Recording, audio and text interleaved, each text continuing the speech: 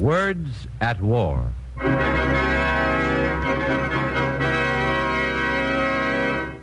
Marie, you better put the paper down. I can't, Charlie. The faces of these Detroit race rioters. They're like the boys who sit in my English classes. Oh, not these hoodlums. I don't know. This boy pulling the Negro from the car. Why, he could be Hayes or Angelino or Flaherty. Oh, could he? Yes. Charlie, something's wrong with the way we teach. With the way I teach. Put the paper down, Marie. You'll be late. Yes, you're right. I mustn't be late for school. Not today. Why today, especially? Because today we've got to get Hayes before he pulls a Negro from a car in a race riot. We've got to get Flaherty before he becomes a tool of the Christian Front. Charlie, they say that the public school system is the best guarantee of democracy. But I don't know. It isn't fulfilling its mission, Charlie. It isn't. And I'm frightened.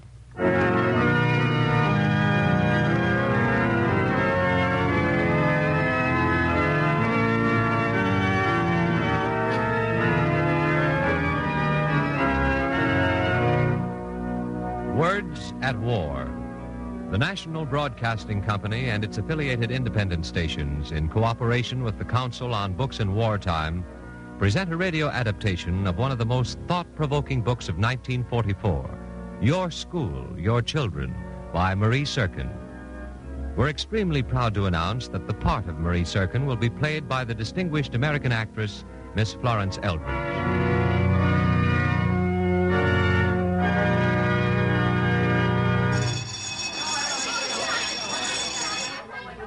A sentence has two parts, a subject and a predicate. Predicate. That's what I said, Mrs. Serkin. Predicate. Predicate, Hayes. Predicate. Okay. Are there subjects and predicates in Silas Marner? Of course. In Shakespeare, too? Why, certainly. That's what I thought. He don't even write English.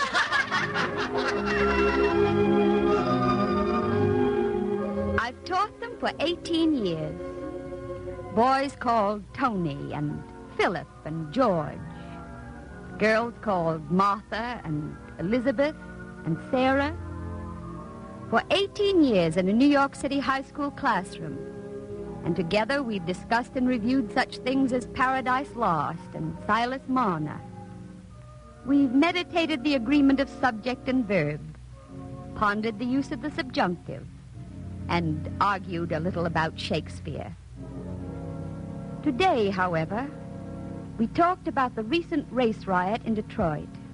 I don't know, teacher. You can't trust any of them. Sure, first thing you know, they pull a knife on you. Why, it isn't safe to walk along certain streets here in New York. I don't get all this. They're human, just like us. They didn't start this thing in Detroit. Why, I read in the papers... People say New York isn't America. I tell them I teach in a New York high school, and I know that New York is America. The boys and girls I teach are like the overwhelming majority of the population, the 90% that doesn't go to college. The skilled mechanics, the stenographers, the dressmakers. I see the changing young faces. I read their compositions. I hear them talk. I see the silly scrawl on the blackboard. Before Pearl Harbor, I ran my fingers over a jagged swastika cut into a desk. And I've got a front seat on a democratic process, the high school classroom, the only place where the great mass of Americans can hear the voice of democracy speak out with passion and authority. And I've seen something happen. What was it? Well, listen. Once, I recall, we were discussing the story of Joan of Arc. That isn't true, is it? Well, Hayes, Joan did believe she heard miraculous voices. Oh, that's not what I mean. That other stuff. You mean about her leading an army? Yeah. Well, that's a matter of history. She was tried and burned at the stake. Oh, yeah? That's a fact, Hayes. Don't you believe it? No, not me. You don't have to take my word for it, Hayes. You can read about her in your European history book. No, sir. But, Hayes, it's a matter of history. It's propaganda. That's nonsense, Hayes. It's in the Encyclopedia Britannica. I've got a right to my opinion, haven't I? I say it's a lot of applesauce.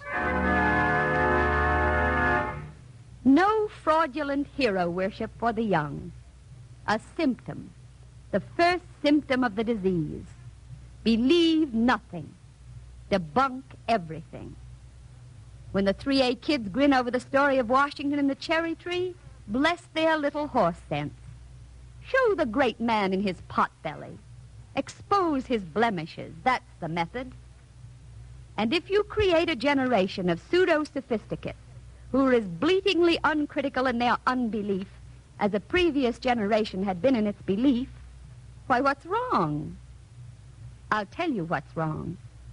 We've been throwing out the baby with the mud bath.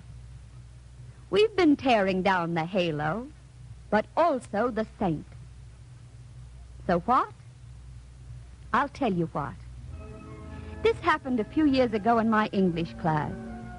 The precise time was November 1938, after the anti-Jewish pogroms in Berlin. Hilda was German, so I asked her. She was 16 and blonde and blue-eyed. I asked Hilda, "Did you read the papers, Hilda?" I did. Would you like to give the class your opinion? Sure. It isn't true. Things like that have not happened in Germany. You did read the papers, didn't you? Sure. And you heard it on the radio? It's propaganda. That's all it is. But suppose it isn't propaganda. For the sake of discussion, suppose these outrages did take place in Berlin. Then he must have had a reason. I see. He. Hilda, if you were in Germany today, would you beat and rob a girl you knew simply because she was Jewish? Would I? If I was stronger, why not? Hilda had been born in the United States. Her parents were German, but she was the product of an American school. She wasn't like the Christian fronters and their kind in the school. She was bright. Her IQ was relatively high. Consciously, she was a Nazi. And yet, she didn't worry me as much as the Irish boys who hated England, the Italian boys who felt personally the failure of Italian arms, the other decent boys who read the tabloids and the American first columnists. The United States is a republic, not a democracy. What's that, Smith? What did you say? The United States is a republic and not a democracy. I was surprised. Of course I was surprised. Joe Smith was not given to fine-spun verbal distinctions. He was hardly the type to go in for profound discussion of the nature of the state.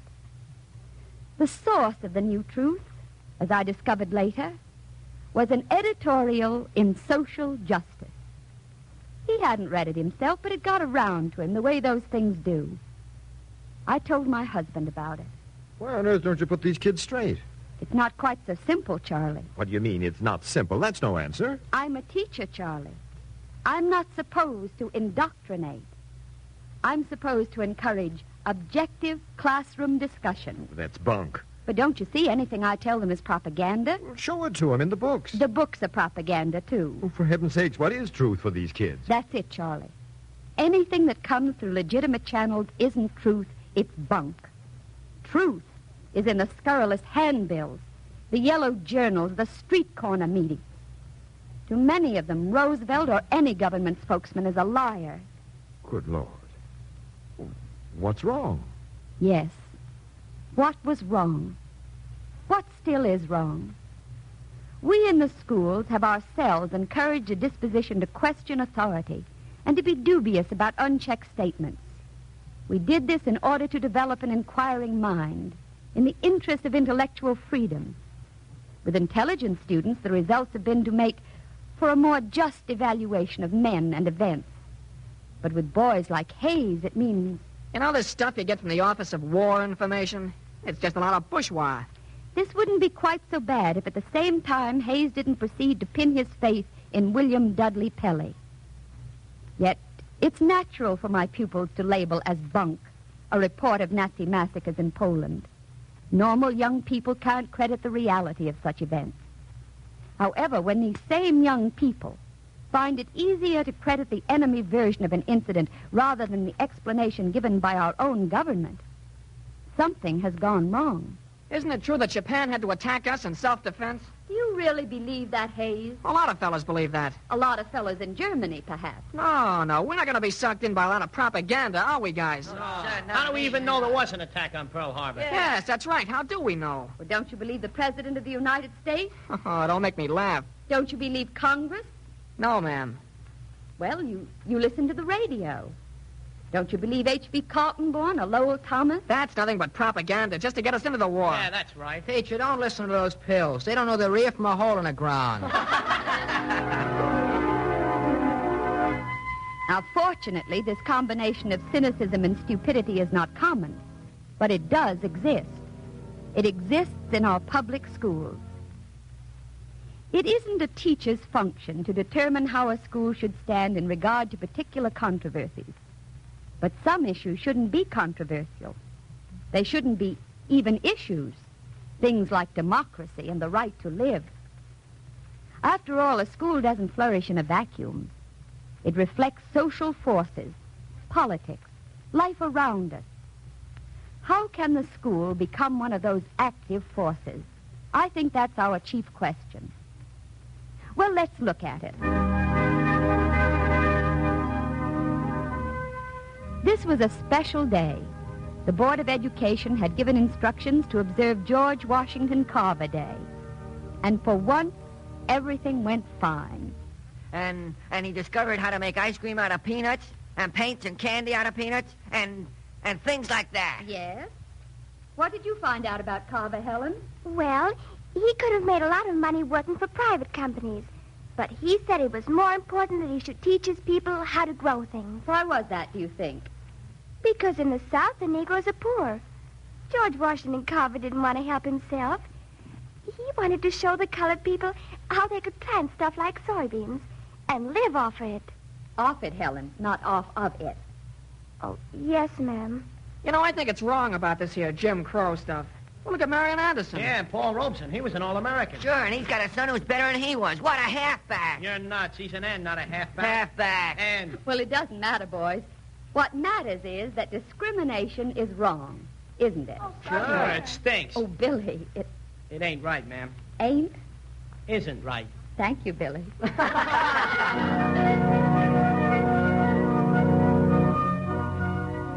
It was all very pleasant, and I felt that the Gettysburg Address had left its mark. But the feeling wasn't to last very long. There are a number of colored pupils in the school. Ordinarily, they live at peace with the other boys, but occasionally there's a fracas. This time there was a fight in the lunchroom, and an ugly brawl developed. 2 class periods after the fight, when the school was seething with rumors, I asked my senior English class to write a piece suitable for the school paper. Perhaps something designed to improve white-Negro relations in the school. And I assured them that their sentiments would not be held against them. Their candor startled me. I think the only way to put a stop to this is to separate the white boys and the colored boys. I don't mean throw one race out of school, but I think they should put one race in the annex. The only way to stop this is for whites and Negroes to have their own schools, libraries, and communities. I suggest we send them back to be slaves or isolate them someplace in a far-off island. They don't appreciate their freedom. First of all, this could be a fight because of discrimination of a race. Everyone should be given a fair break in the school, regardless of race, creed, or color. This is one principle the United States is fighting for. We in the school should fight together to try to understand. Yes, their candor startled me. The majority of the students favored segregation. The fine talk about George Washington Carver apparently had not registered. It was not a particular Negro boy against a particular white boy, or vice versa. It was the whites against the blacks, regardless of the right or wrong of the issue. Some of the teachers gathered to talk it over. I say that we ought to hold a school assembly. Right. Thrash the business out while the subject's hot. No, that's wrong. Sure, it's wrong. The debate would be too emotional. Oh, Well, I of don't course know. it'll be emotional. What do you expect? want to do, serve it up as cold potatoes? Oh, sir, this is the time to call the assembly. Yes, I agree. No, look. All it'll do is stir up trouble. My motto is, let sleeping dogs lie. Well, I don't agree with that. And this was the ultimate policy, to let sleeping dogs lie. the immediate difficulty was glossed over, and nothing was done to prevent the repetition of a dangerous incident. This was bad enough in my school, but the situation is worse on the outside. In Negro sections, where overcrowding, unequal opportunity, lack of recreational facilities give the Negro a sense of futility and outrage. Whoever makes the Negro feel that he belongs will win him. The communists have long been preaching their revolutionary dogma in Holland. Their appeal is explicit and understandable. But it's not only the Negro problem. There's also another sore.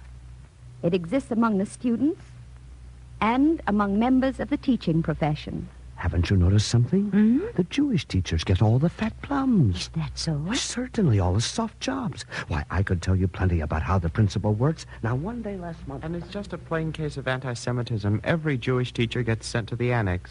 The Catholics get all the cozy jobs. Oh, you don't say. Oh, I could tell you plenty if I had a mind. I've known this principal for a long time. He's the kind of a man who do anything. There's no exaggeration in this. This awareness of racial and religious origins has become indecently acute. It leads to a kind of bookkeeping, which has nothing to do with pedagogy or the welfare of the school. An unofficial quota system, according to which jobs and favors are doled out. Jewish students have become increasingly sensitive. This incident not long ago is typical. And then he cracked that anti-Semitic joke. I tell you, that teacher is anti-Semitic. Oh, you're wrong. I'm not wrong. It was just a wisecrack. There's nothing malicious in it. Well, I know better. I tell you, he's a Christian fronter. Oh, you mustn't believe that. Perhaps the remark was a little tactless. But I know that teacher. You're just too suspicious. Well, you're developing a persecution complex. Oh, excuse me, ma'am. I'll be late for class. There was a case in one school where a Gentile girl complained that a teacher was making anti-Semitic remarks. Many Jewish students had previously made similar charges. Nothing was done. But now a Gentile girl was making them. And this time the principal investigated. You say that's what he said. Yes, sir. Not once, but many times. What have you to say, sir? She's making it up out of whole cloth. Oh, that's not so. You did say it. Please. No, I don't want this to go any further. Let's have no public repercussions. I want peace and harmony in this school. But I tell you, One moment, young lady. The charges have been categorically denied, and I accept that denial. Is that understood? Yes, sir. Very well, you may go. What we need in this school is brotherhood. Yes, that's right. That's what I want in my school. Kindness and brotherhood. Well, that's what we all want. By the Lord, we're going to have it. Now, listen here. There are 3 prizes to give out. Yes? Give one to a Protestant, one to a Catholic, and one to a Jew. Everybody gets his share. Oh, I understand. And I'd like to see the colored boys get prizes. Let's make them happy. If I can't get brotherhood idealistically, by heaven, I'm going to get it mathematically. The principal had hit on an inspired formula. Practical pedagogy with no frills. The incident was closed. Though it was not clear whether justice or expediency had prevailed. But there were other incidents. From the shores of Coney Island, looking out into the sea, stands a kosher air raid warden wearing V for victory. Hey, you hear this one? Praise the Lord and draft another Christian. And so Abby says, Bill, I'll tell you about my brother in the armed forces. All over the city simultaneously, this is what happened. Yes, the verses were amusing and skillful. So skillful, it was obvious no high school student could have written them. There is danger in publicizing a slander. No matter how brilliantly the falsity of a charge is exposed, the aroma of accusation continues to cling. But there is also a danger in not publicizing a slander, a danger in silence. In some schools, the principals met with the teachers for discussion. You know, I don't blame some of our teachers for being upset. Well, neither do I. I tell you, all of our Jewish teachers, in fact, all the Jewish people, have an awful problem facing them. Yes, as a matter of fact, in America today, there's no problem half as acute as a Jewish problem. Don't you think so, Mr. Principal? I don't think this is a Jewish problem at all. This is an American problem. Well, sir, may I ask, sir, why haven't we attempted to solve it? If it's an American problem, why haven't we in America's schools done something to solve it? In the schools? What can the schools do? This is a problem for the public official, for the home. But, sir, the duty of the school One is to moment. help- Your attention, everyone. Let's get something straight. I run my school the way I know best. I've done everything I can. It's a good school, and I'm not going to have it talked about before the Board of Education. Perhaps this isn't even a proper matter for discussion here. We're in the business of teaching, not indoctrination.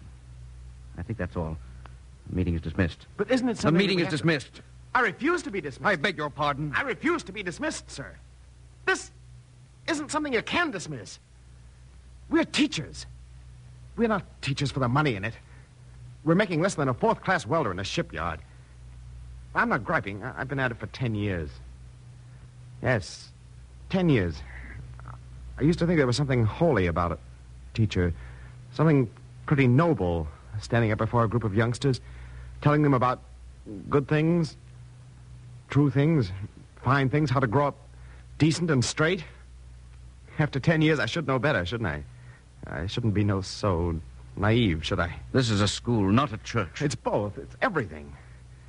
When they're little, we see that they're inoculated against diphtheria and vaccinated against smallpox. Is that all we're supposed to do, keep them from physical harm? I repeat, the meeting is Look, no, wait.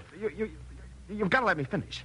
Look, after Pearl Harbor, we taught them first aid, didn't we? We taught them how to detect poison gas. We didn't ask their opinion. We told them. Now we've got to tell them about the poison of race and religious hatred. What's the earthly good of winning battles overseas and losing them here at home? What good is it? The meeting is dismissed.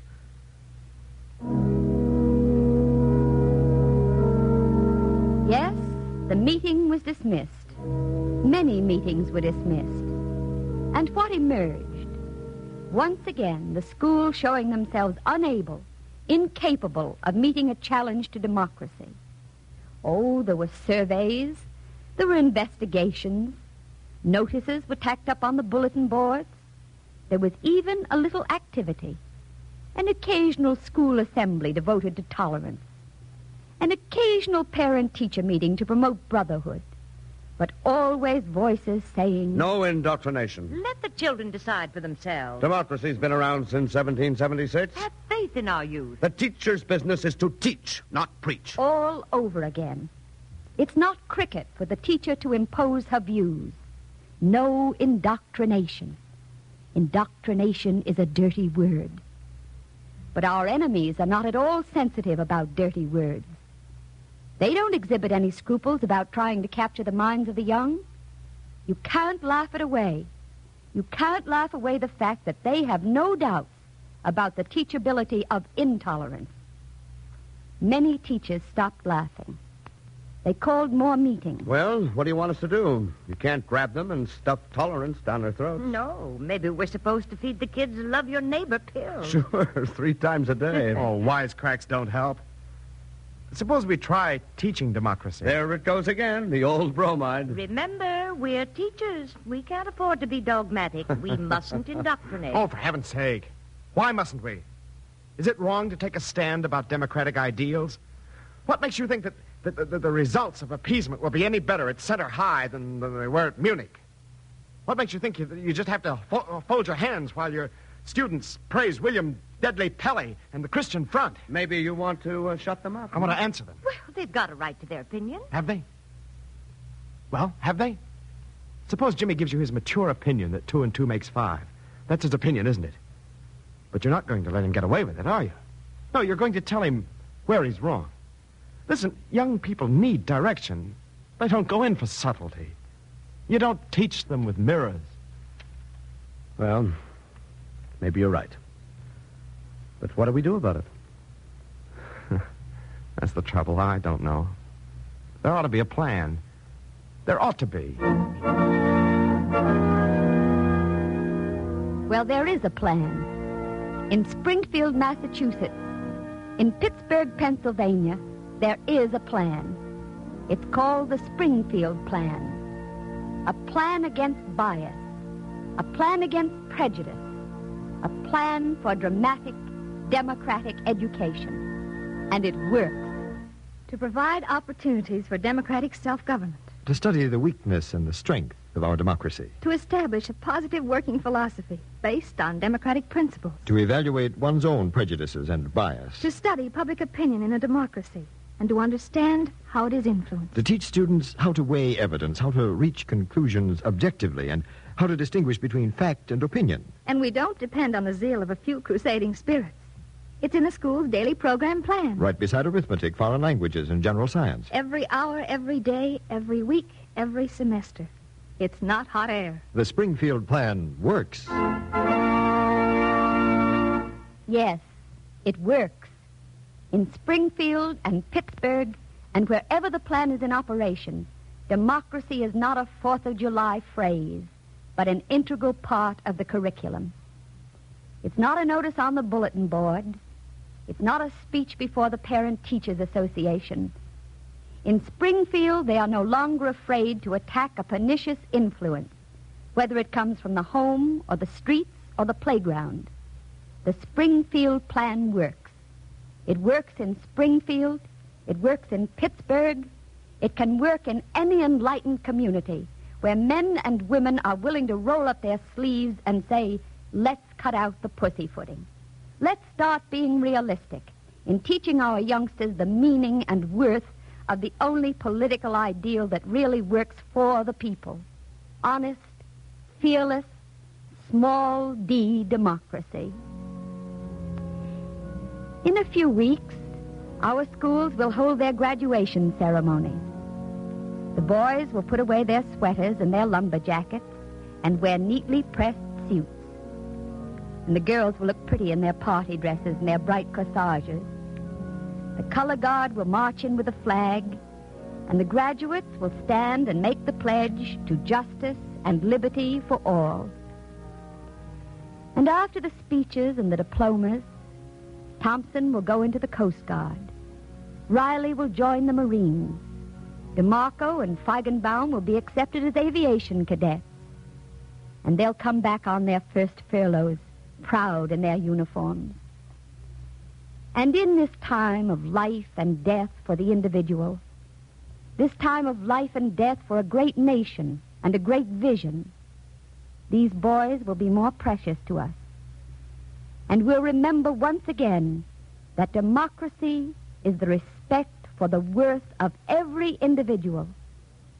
And we'll remember once again that the American school must become the school of an American faith. Yes, that's the task. That's the challenge. How are we going to meet it?